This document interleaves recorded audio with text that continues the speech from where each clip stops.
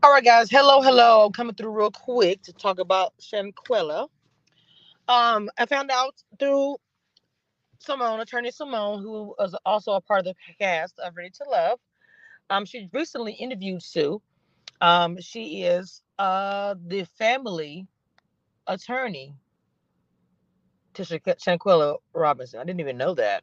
So they had a great interview. You guys should check that out. That is a cast member of Ready to Love. She's also on a high profile very very sad case with Shanquella Robinson. So, yeah, I want to tell you guys that real quick. Breaking news, not breaking news, but just wanted to tell you. Information I get, I tell y'all.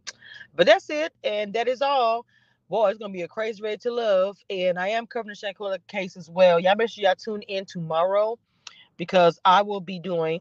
Excuse me, I don't know what's going on right now. I'm over here struggling like a mug. I am doing a live with Kyra, attorney Kyra from Ready to Love tomorrow. So make sure you guys tune in for that tomorrow night. The live is already set up. All you got to do is go hit the reminder bell and we'll be live tomorrow. So with that being said, I will talk to you guys next time. Have a happy holidays. Hopefully, if you guys are off and home or chilling.